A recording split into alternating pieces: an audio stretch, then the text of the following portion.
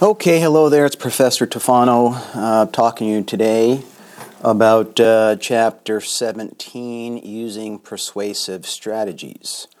So most of you are probably preparing for your persuasive speech, and hopefully you've already reviewed, read, and listened to the audio for Chapter 16. And now we're talking about Chapter 17, this chapter's titled, Using Persuasive Strategies.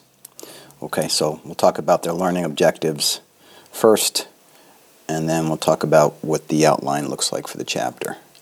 So, learning objectives: identify and use strategies to improve your credibility.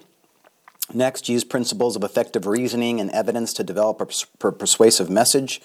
Third, employ effective techniques of using emotional appeal in a persuasive speech.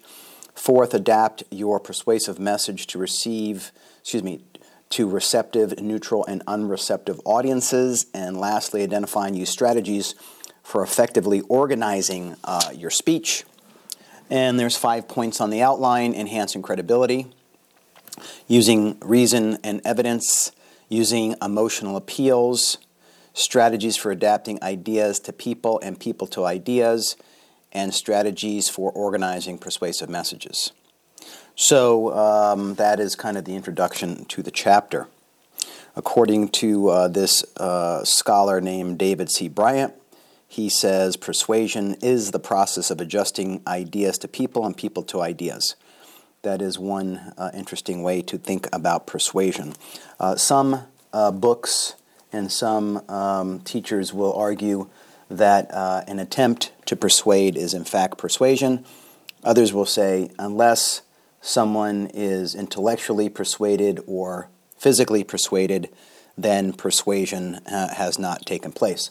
Further, Aristotle has said that every utterance from humans is in fact a persuasive message. So something as simple as getting a hold of a friend and saying, hey, where should we go out to eat? Or let's go eat here, let's go eat there, or let's go see this movie. Even though those are kind of just interpersonal conversations with friends, family members, there's still obviously an end goal in mind, which would be, I want you to go to the place that I want to go. So that would be persuasive in a sense, although it may not be an obvious stated goal, it would be implied for sure. So as a public speaker, you will be really clear in your intent that by the end of my speech, you will be convinced of X, Y, and Z. And then for our speeches, because we have a call to action, meaning now that you have intellectually persuaded that person to adopt or agree or listen to or think more deeply about your perspective on a topic, you want them to then act on that information. So now that they are convinced intellectually, the next step is to get them to act. So obviously in a classroom, there will be no acting. They will be listening, and any type of change in beliefs, attitudes, or values will be in their mental processes and their cognitive processes. And then you could just hope, if you have been effective, that when they leave, that information they'll take with them and they will act upon that information. So that's ultimately what you want them to do. So outcome-based persuasive speaking means that ultimately not only have they been moved internally, mentally, cognitively, theoretically, but they will then act upon that information and make some behavior change or some action. So for your speeches, you will say in the beginning, by the end of my speech, I will convince you of whatever that is you want them to be convinced of. And then once they are convinced, at the end, you will ask them to join you, which is called a call to action, in implementing that idea, applying it to their lives. Okay, so enhancing credibility, identifying using strategies for improving credibility. Credibility is the audience's perception of a speaker's competence, trustworthiness, and dynamism. As a public speaker, especially one who wishes to persuade an audience, you hope your listeners will have a favorable attitude towards you and your ideas. So credibility is a very important component because people are not going to be convinced if they believe you are not credible. So credibility is not just a single factor or a single view of you on the part of your audience. It is really the totality of that experience that they have. To be credible, you should be perceived as competent, trustworthy, and dynamic. So to be a competent speaker is to be considered informed, skilled, or knowledgeable about one's subject. And in a classroom setting, in a 16-week semester, you can easily convince an audience that you are competent based upon your topic choice, as long as you can convince them that you have spent some time developing those ideas. So even if you just started considering those ideas for a couple of days or weeks, your audience can still interpret that even if it's a short time studying or thinking about that topic, they can still consider you competent. Obviously, the longer that you've dealt with the issue, you've processed the issue, you've experienced the issue, the longer probably it's easier to be considered competent. But in a classroom setting, within a couple of weeks, you certainly can convince your audience that you're competent. Next, trustworthiness, a second major factor that influences your audience response is trustworthiness. You trust people whom you believe to be honest. You also can predict what they will do or say in the future. Earning an audience's trust is not something that you can do simply by saying, "Trust me." You have to demonstrate it through that conversation that you'll have with us, that 6.5 to 7 minutes that you'll talk to us. They use the example of sales, and I think it's a good example because marketing and sales use all of these theories of persuasion and these methods and techniques for sure. So when you decide to buy a product or purchase a service, especially when you're dealing with a customer service person who's involved in that sales process, trustworthiness is an important component of you deciding to agree and purchase. Thirdly, dynamism. A third factor in credibility is a speaker's energy, or known as dynamism. Charisma is a form of dynamism. A charismatic person possesses charm, talent, magnetism, and other qualities that make the person attractive and energetic. So that it's somewhat difficult to perfectly define all of those terms. But it's one of those things that when you experience it as an audience member, it's pretty obvious. And I think I mentioned to you all the TED Talks. And if you go to the YouTube machine and you look up some of those TED Talks, you'll see how dynamic and charismatic those speakers are for sure. It says your credibility evolves over time from the beginning that you get out of your chair and you walk towards the podium, towards the front of the class. All eyes are on you, and anything it's mainly initially external attributes that they're evaluating, and it normally would be maybe what you're wearing, how your hair looks, kind of your facial expressions, those kind of external attributes that initially audiences will be evaluating. And the book calls that the initial credibility. Those are the initial impressions of you, even before you start speaking. Then, next is derived credibility. That's the perception the audience develops as they get to know you and as you're presenting your message. And then finally, terminal credibility is the perception the listeners have when you are done speaking, that last impression or the totality of their impressions is considered terminal credibility. So how do you improve your credibility?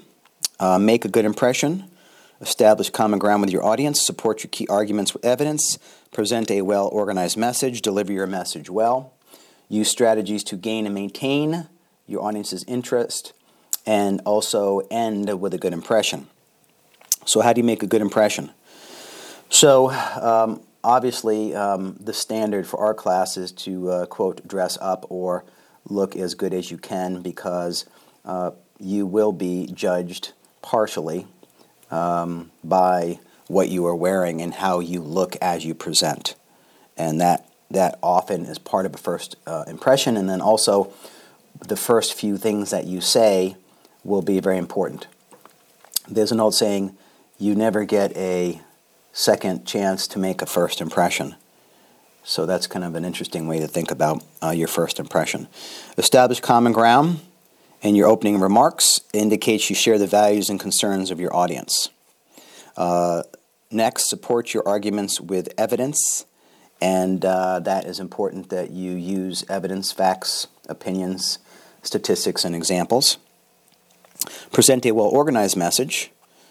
Regardless of the organizational pattern you use, it's crucial that your message is logically structured and uses appropriate internal summaries, signpost, and number or enumerate your ideas. Deliver your message well.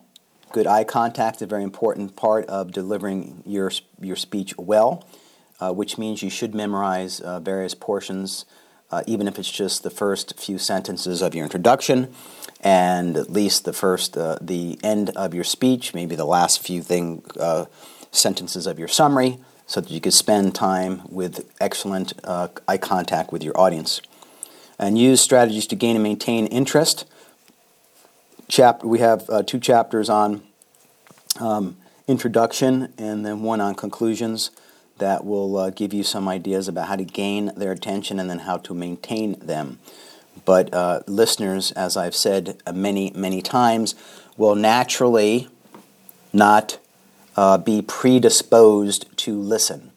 And even if they are, it would be very temporary, and out of the totality of the time that you're speaking, they may be predisposed just for a few seconds even. People's attention span is much shorter today, for sure, especially the younger the audience, probably the shorter the attention span. So realizing all those things, it's important to say something to get their attention off of themselves onto you, and then as you continue your speech, in an attempt to maintain interest, to make sure that you are, again, saying things that will keep them motivated and keep them focused on you, the speaker. End with a good impression. Again, maintain good eye contact, and don't leave the lectern or speaking area until you are finished.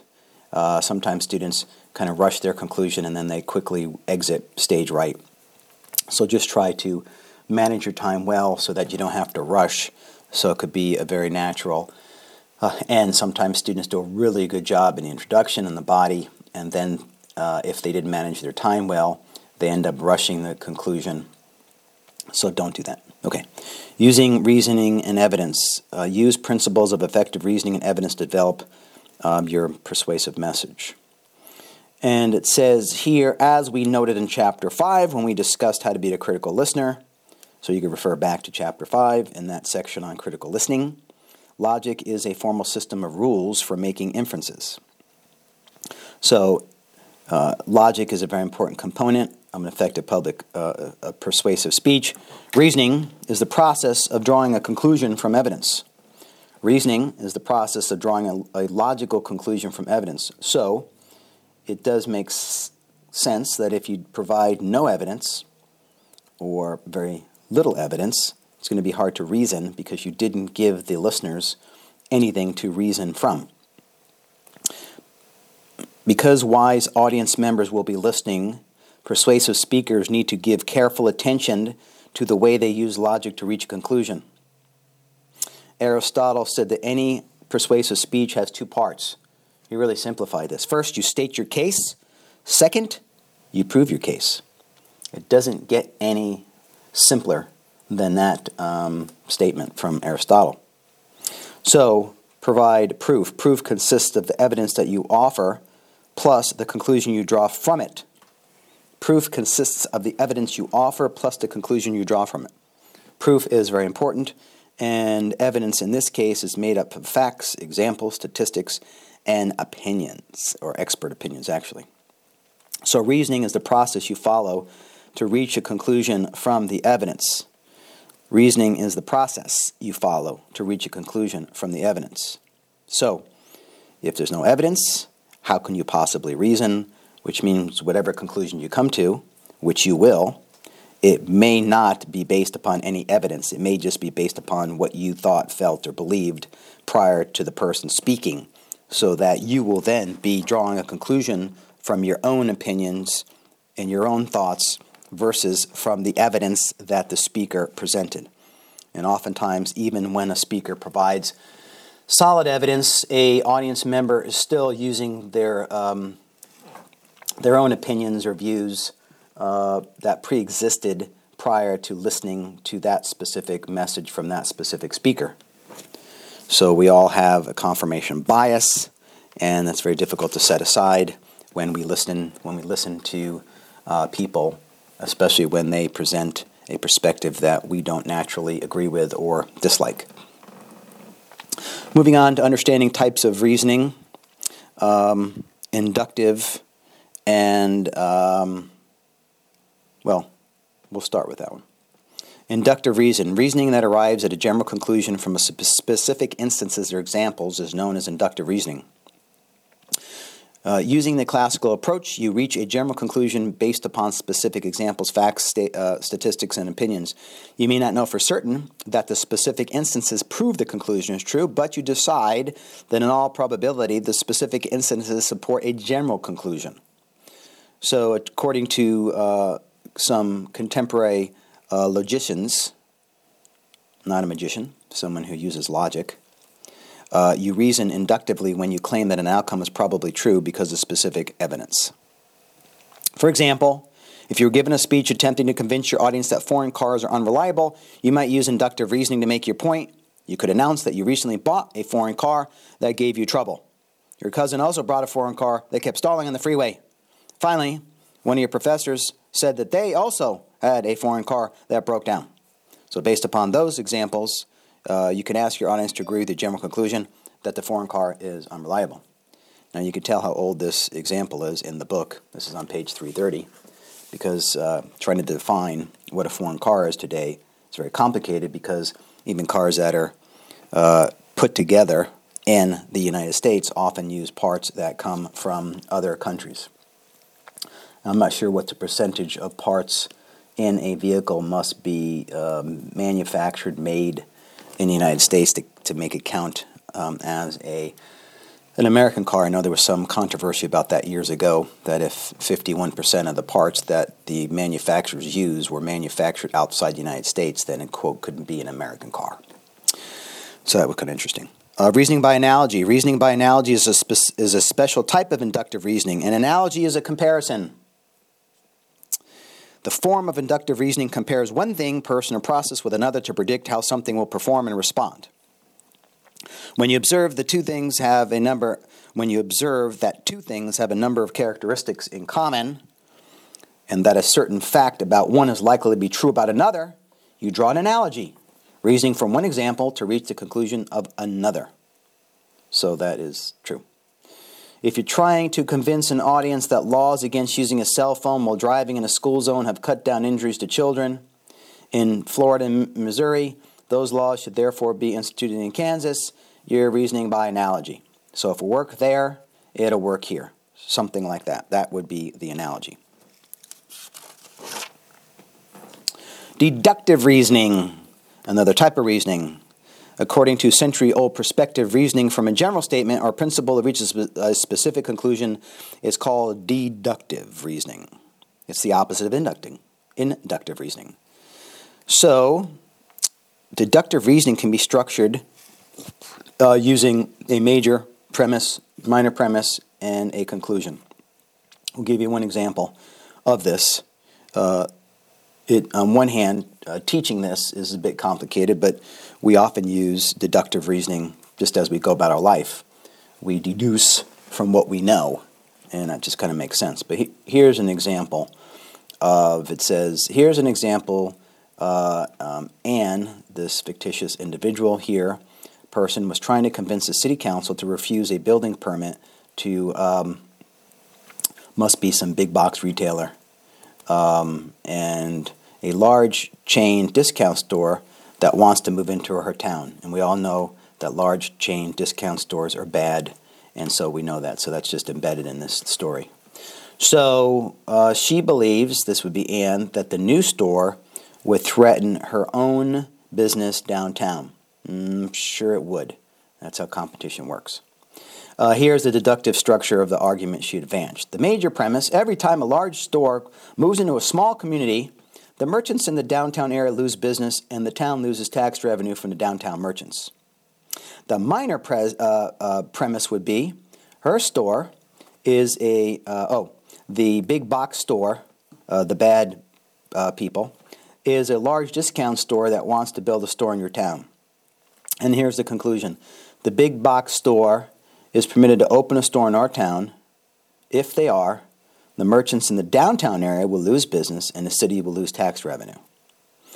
So that would be using deduction to come to a conclusion. The strength of this argument rests on whether or not her major premise is true. Does the large box store, the bad people, in fact, will it result in a loss of business for the tax revenue from the downtown merchants?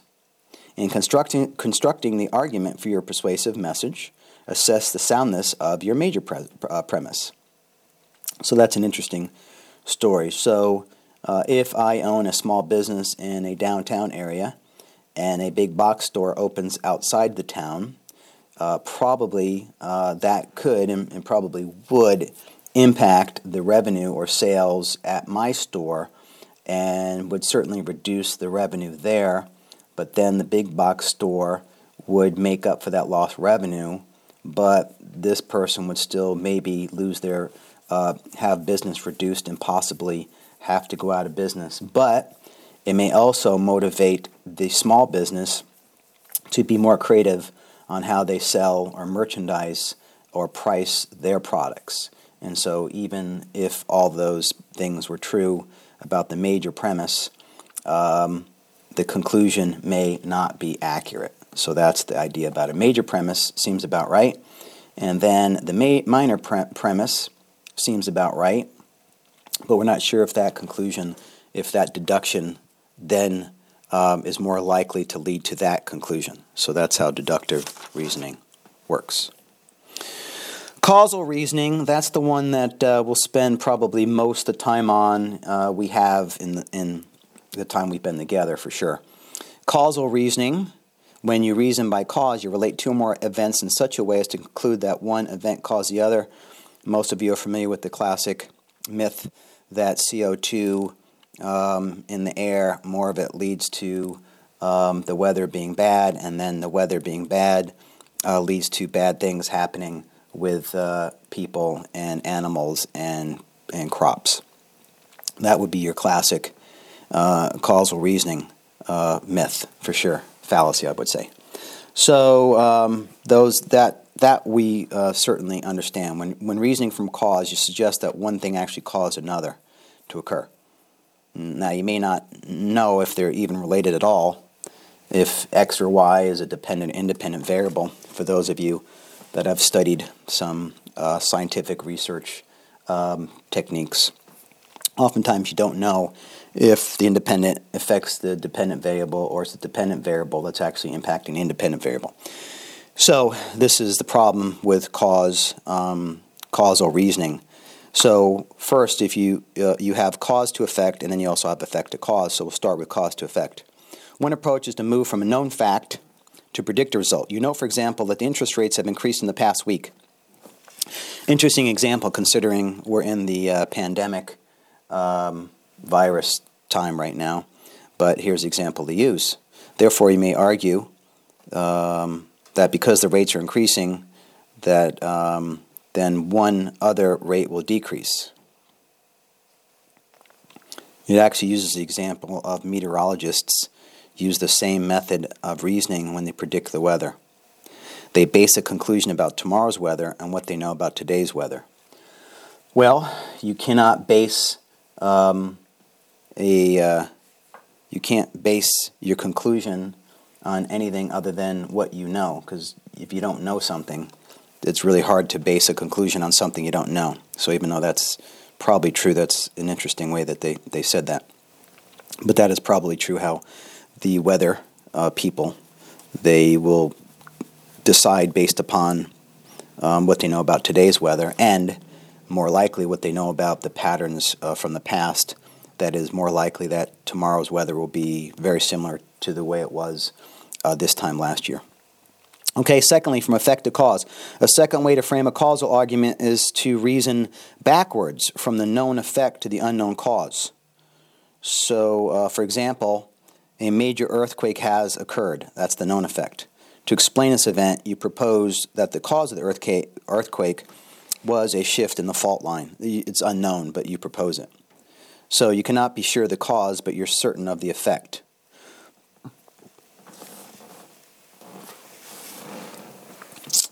All right, so there's a really good chart, table 17.1 on 335 I recommend.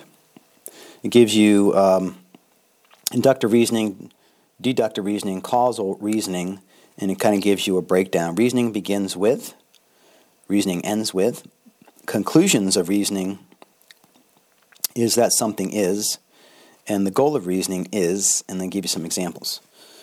So refer you to that table. Using types of evidence, facts, examples, opinions, and statistics.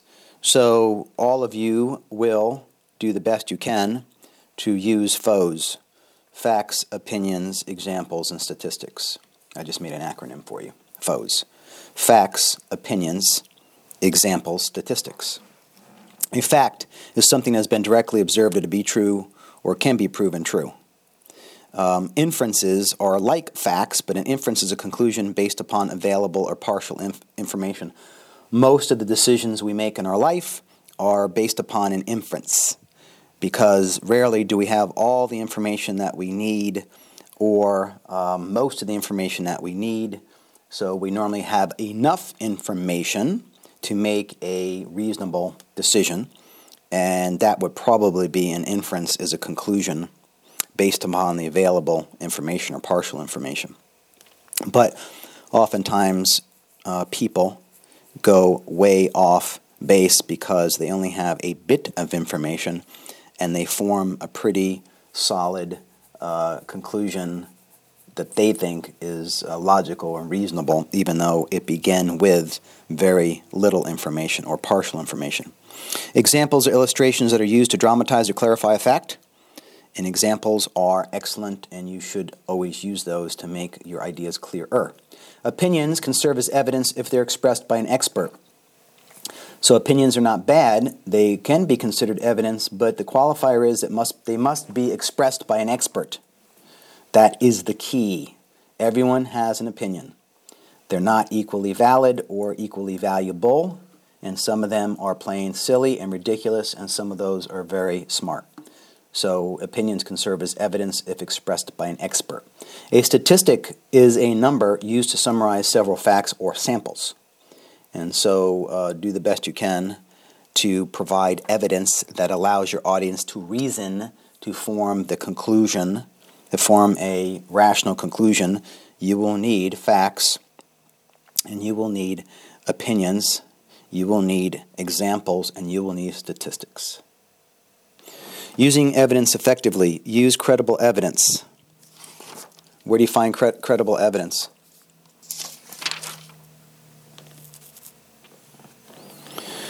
Your listeners are more likely to respond to your argument when they believe the evidence you use is credible, from a trustworthy, knowledgeable, and it says unbiased source, but there is no such thing. So we'll just say a source that is fair. I think that's a better way to describe it, since no one's unbiased. So remember, it's the listener, not you, who determines whether the evidence is credible. So you can bring evidence to your speech, you can provide it, and the audience could say to themselves, not credible. And that's why I've asked you to use news, broadcasts, websites, and newspaper websites primarily to back up and defend your ideas. Mostly we trust the media. Now, on a scale of, how trustworthy they are, we generally, as a general idea, we have a pretty solid trust in the media.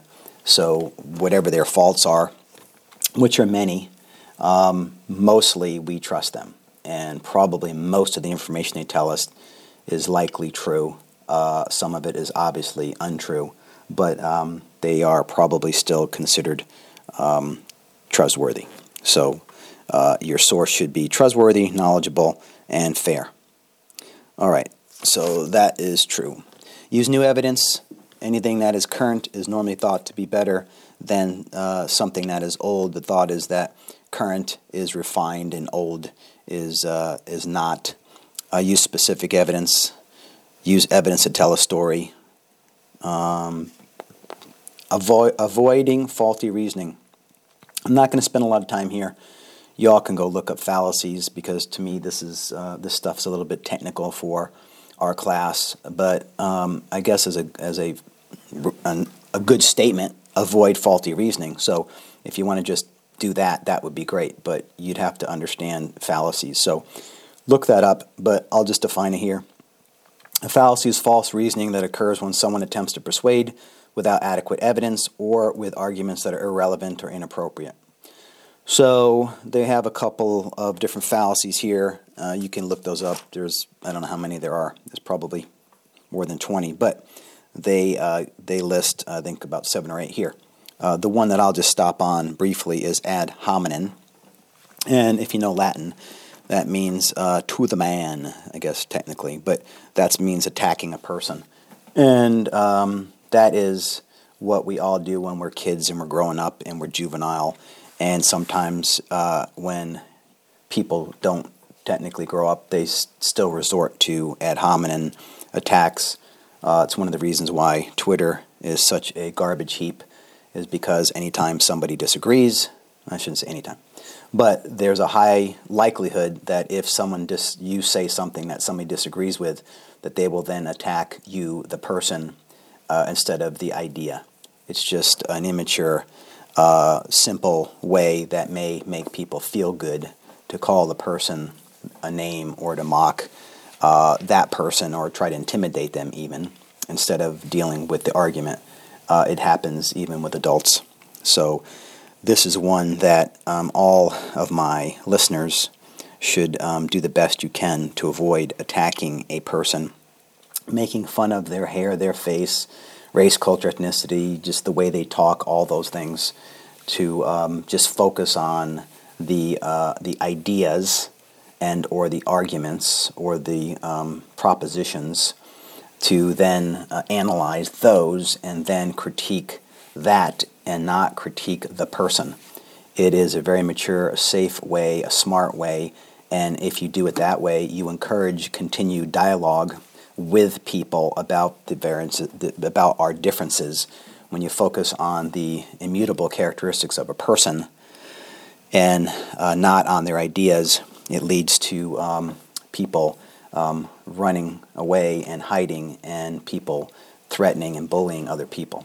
So, as a basic admonition, do the best you can when you hear an idea that you dislike and you want to respond to it. Try not to say things that are a criticism of the individual or their characteristics, but rather the argument. I know it's hard. We all struggle with that. Okay, so I'm moving on. That's about the only one I would say. Using emotional appeals. Effective speakers know how to use emotions to make a point. Emotions are an important component of a persuasive speech. Aristotle says there's 3 ways to prove your case, if you remember. Logos, and pathos, and ethos. And so the logos is supposed to be the logic of the argument, the ethos is the ethics of the speaker, and then pathos is the emotion. And you do have to consider how you will use emotional appeals to convince. A persuasive speaker attempts to discuss and talk to the person's mind and their head as a metaphor, and their heart or their emotions or pathos as that metaphor. So a good persuasive speech deals with the head and the heart. If you just focus on logic and don't use emotion, you will not be successful. If you focus primarily on emotion and not logic, you will not be successful. So you have to find the proper balance. There is no perfect mathematical equation. My best guess is probably 80% logic, 20% emotion, but you'll get other people that will make other arguments for the proper ratio. So that's my ratio. Use emotion-arousing words. Tell stories with emotional message. Use nonverbal behavior to communicate your emotional responses. Use visual images if you are going to use a visual aid to generate emotion. Use metaphors and simile. A metaphor is an implied comparison between two things. The person who says, "Our lives are quilts upon which we stitch the patterns of our character. If you don't pay attention to the ethical dimensions of the decisions you make, you'll be more likely to make a hideous pattern in your life quilt." Yeah, that's a metaphor. So a simile makes a direct comparison between two things using like or as, if you remember from your English classes, or maybe you're taking them now. Here's an example. Not visiting your academic counselor regularly is like being a gambler in a high-stakes poker game. You're taking a big chance that you're taking the correct courses. Okay. Like or as. Use fear appeals. The threat that harm will come to your listeners unless they follow your advice is an appeal to fear. And these are very, very successful, actually.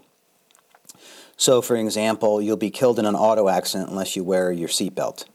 I know at this point that's for young audiences, but when I was growing up, a lot of times the first car that we had didn't even have seatbelts. And if they did, hardly anyone wore them. So certainly over the last 50 years, things have changed. But that would be an example, showing someone that just got into a car accident, even a minor one, and got seriously injured or killed because they didn't have a seatbelt on, and then showing someone that got into a major accident that had their seatbelt on. And another example that might be a better one is the AT&T commercial about texting. Since I'm doing this extemporaneous, I'm not looking it up, but maybe I'll look it up. But I think it's a powerful commercial, or a powerful. They're talking about cell phones and texting and driving. So that one is a very powerful. In fact, I recommend it because it is such a powerful speech that, a powerful video that it may actually, convince. I think it would, it could help convince people that they shouldn't text and drive. All right, hold on. I'm going to get it because I'm talking now. Let me see about texting. So I'm taking just a second to look it up because it's powerful. I think you should all go to it. Okay, what's it say? Close to home, it can wait. So if you're going to look this up, close to home, it can wait, AT&T, and it's a really powerful video about texting and driving. I think that's actually a much better example of a very successful fear appeal. Because I think if you watch that video, it says it's 3 minutes and 53 seconds long.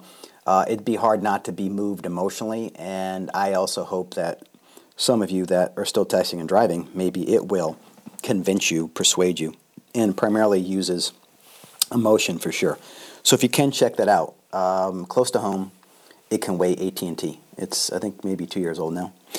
Okay, so consider using appeals to several emotions: hope, pride, courage, and reverence. Right. It also says tap into the audience members' beliefs, shared myths. Often people talk about a myth as something that is factually untrue. The Easter Bunny, the Tooth Fairy, and Santa Claus are often labeled myths. I don't know why they label that. Of course there's an Easter Bunny, Tooth Fairy, and Santa Claus. I'm not sure what the author is talking about, so disregard that. But in a rhetorical sense, a myth is a belief held in common by a group of people based on their values, culture, heritage, and faith. A myth may be factual, or it may be based on partial truth that a group believes it to be true. So myths are really important for culture and for groups to gain some consensus or rally around certain ideas. Myths are certainly one of them. Using emotional appeals ethically, regardless of which emotions you can use to motivate your audience, you have an obligation to be ethical and forthright. Making false claims, misusing evidence to arouse emotions, or relying only on emotions without offering evidence to support a conclusion validates those ethical standards of public speaking, which I wholeheartedly agree with. Okay, strategies for adapting ideas to people, people to ideas. Persuading a receptive audience. Identify with your audience, clearly state your speaking objective, tell your audience what you want them to do, ask listeners for an immediate show of support. That we're not going to do because we're doing platform speaking, so we don't want the audience to engage the speaker. Use emotional appeals effectively, make it easy for your listeners to act. That one, wholeheartedly agree with, especially in the call to action. So if you're going to tell them to vote for something, let them know when the vote's coming. Let them know the phone number, who to call, the name of the representative. Be very, very detailed. Next, persuading a neutral audience. Capture your listeners' attention early in the speech. Refer to beliefs that the listeners may share. Relate your topic not only to your listeners, but also to their families, friends, and loved ones. Yes. So you're going to actually be appealing to not only them, the current audience, but also people they will interact with in their lives. Be realistic about what you can accomplish. And then lastly, persuading an unreceptive audience. Don't immediately announce your plan to change their mind. Begin your speech by noting areas of agreement before you discuss areas of disagreement. Don't expect a major shift in attitude without a hostile audience. Don't expect a major shift in attitude from a hostile audience. Acknowledge the opposing point of view that members of your audience may hold. Establish your credibility. Consider making understanding rather than advocacy your goal. It's an interesting approach.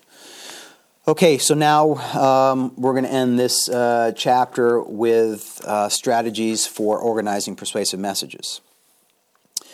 Is there one best way to organize a persuasive speech? The answer is no. Specific approaches to organizing speeches depend on the audience, message, and desired objective, but how you organize your speech does have a major effect on how your listeners will respond. So here's a couple of ideas. If you feel your audience may be hostile to your point of view, advance your strongest arguments first. Do not bury key arguments and evidence in the middle of your message. If you want your listeners to take some action, it's best to tell them what you want them to do at the beginning of your speech, and then remind them at the end. When you think your listeners are well informed and familiar with your disadvantages of your proposal, it's usually better to present both sides rather than just advance your position. Now that worked for the pro-con speeches on the informative side, but I don't recommend that for your persuasive speeches. Make reference to counter-arguments and then refute them with evidence and logic, a very good technique. Adapt, all right, what's the next one? Oh, okay. Strike that last one. Okay, problem solution. The most basic organizational pattern for persuasive speech is to make the audience aware of a problem and then present a solution that clearly solves it. And that's the one that probably most of you will focus on. It is probably the easier approach. You may go with problem, cause, solution, which is another variation of that. And that would be, the cause would be kind of a bonus, but at least problem, solution. So let me see what else we're going to highlight here. Or we can go with cause and effect. Like the problem-solution pattern to which it's closely related, the cause and effect approach, which was talked a bit about in Chapter 9, uses another organizational strategy. You can use two basic approaches, from effect to cause, from cause to effect. One way to use the cause and effect method is to begin with an effect or a problem, and then identify the cause of the problem. The next one, from cause to effect, you can also recognize a message by noting the problem and then spelling out the effects of the problem. So those are two ways. And then lastly, we'll talk about motivated sequence, and then we'll probably be at about 50 minutes, which is kind of long, so hopefully you're pausing this and getting back to it. Motivated sequence, there's 5 steps to it: attention, need, satisfaction, visualization, and then action. So attention, your first goal is to get your listeners' attention. Secondly, in need, having gotten their attention, you need to establish why your topic, your problem, or issue should concern them. Third, satisfaction. After you present the problem or the need for concern, briefly identify how your plan will satisfy the need. Fourth, visualization. Now you need to give your audience a sense of what it would be like if the solution that you proposed was actually adopted. And then lastly, action. The last step forms the basis of your conclusion. You tell your audiences the specific action that they can take to implement your solution. And that, on our speech evaluation form, is in the conclusion, call to action. Okay, and then on page 360, the last page of chapter 17, I recommend another table, 17.2, organizational patterns for persuasive messages, and that kind of summarizes those various organizational patterns.